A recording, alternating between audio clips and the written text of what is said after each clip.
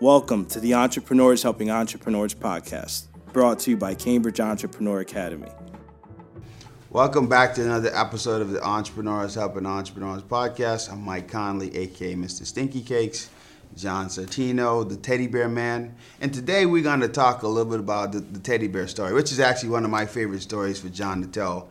He talks about his whole journey with the Vermont Teddy Bear. And there's the Vermont Teddy Bear Company. There's a lot of versions to the story. This is a big story, but you're going to give us a little bit today. Yeah, Mike, I've done a lot of speaking, a lot of paid speaking when I was running the Teddy Bear Company and things like that, large groups. And everyone just always wanted to hear the Teddy Bear story. It's a great story. I did it to schools, kids, and even when we went public, everyone wanted to hear the teddy bear story because it sounds like a story, doesn't it? Mm-hmm. It almost sounds like a kid's book, right? It is a kid's book. It should really be a kid's book. It really is. So the short version, because it can go on for so long, is that I made my first bear, and about 10 years later, I took my company public.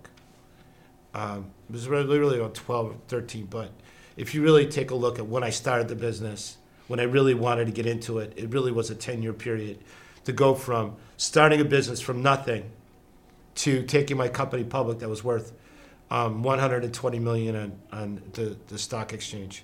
So that's the short version. Some of the details in between are that when my first son was born, he received about 35 stuffed animals from,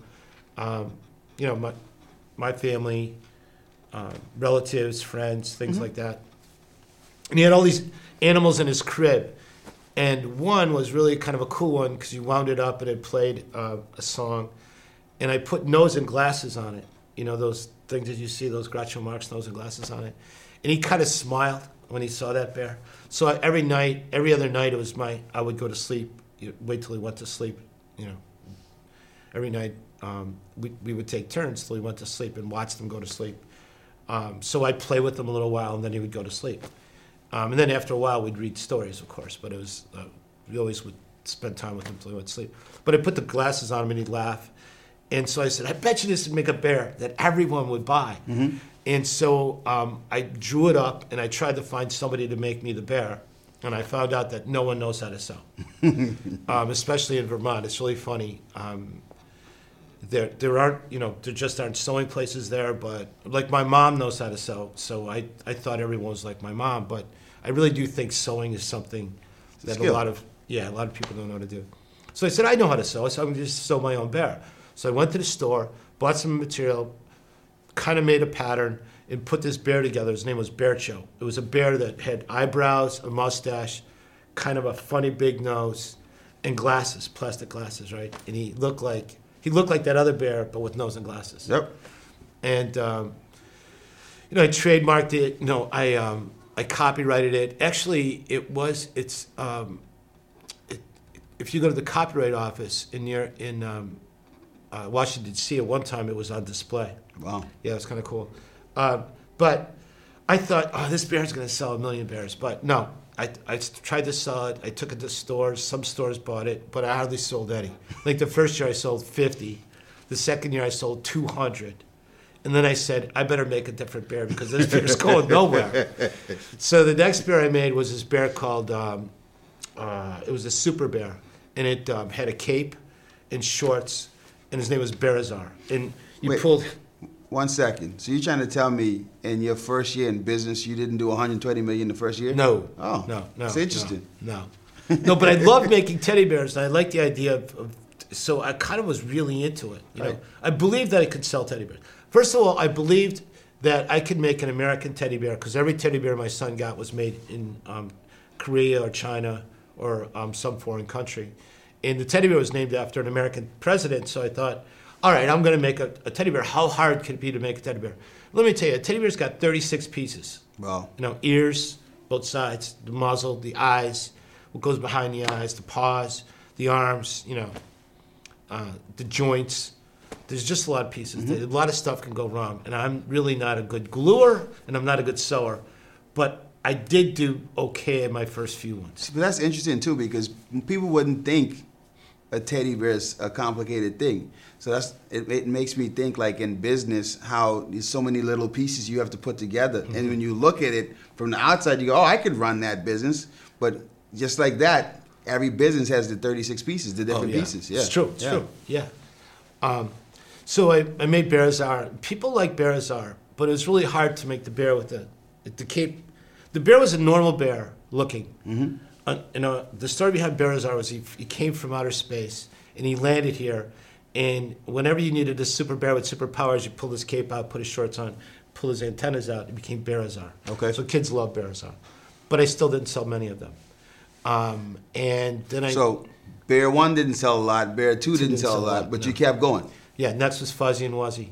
Okay. Fuzzy and Wuzzy. There was a thing. Fuzzy and Wuzzy was a bear. Mm-hmm. Fuzzy was Wuzzy. Fuzzy was Fuzzy, wasn't he? Something like that.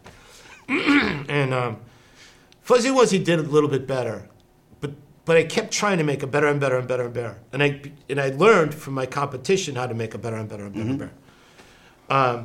So that's kind of like my early years. I spent my time learning how to make a bear, buying the material, learning where the material comes from, where to get the eyes, all that kind of stuff.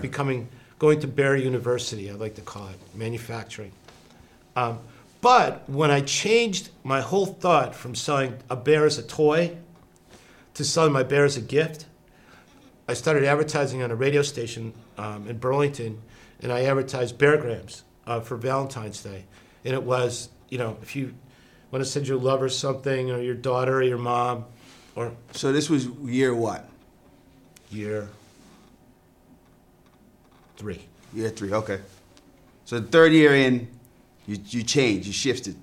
Well, I didn't realize I was shifting. Okay. I didn't realize what it was, but I made an outward play because I had a teddy bear cart, and my whole sales went off my teddy bear cart pretty much. I did about $35,000 off my Wait, teddy. You mean year 1, that beautiful factory you built, that was in year 1? No, it was not. No, interesting. Yeah. It went like my garage, my teddy bear cart, a small manufacturing facility with a little office in it, a little bigger manufacturing facility with a little bit bigger office in it, to a really cool teddy bear factory. Right. Yeah, so it kind of went that long. So year 3, you shifted to the gift. Yeah, 3. But I still tried to do the other thing as a toy, but I didn't realize I was doing a gift. And when I got my board of directors and people who bought into the fact that we were going to make a great bear and sell it around the United States, they put a little money into it. They said, John, the only thing that you got working this whole thing is this thing you got going, Beargrams. Why don't we just do Beargrams? And I go, you know what, you're right. Because my board of directors looked at the financials and go, that's the only month that's working is February. February. What's different in February? What's different? It's February. It's your Beargram thing that you got going on. So I go, okay, let's do that. And we changed from, that's when we officially started doing gifts instead of, we forgot about our retail business, which was a losing business to begin with, not selling to Macy's anymore, not selling to Lord & Taylor's, and I had, gift reps all around the country. I probably had 50 gift reps. Wow. Forget all that part, and let's just go after the gift part. And my sales went from 400,000 to 1.7 to 5.6 to 10.6 to 17 million. That quick. Wow. Because I knew how to market. And this is year 7. Okay. So between 3 and 7 is when you started seeing the hockey stick growth. Yeah. Okay. No, between year 6 and year 10.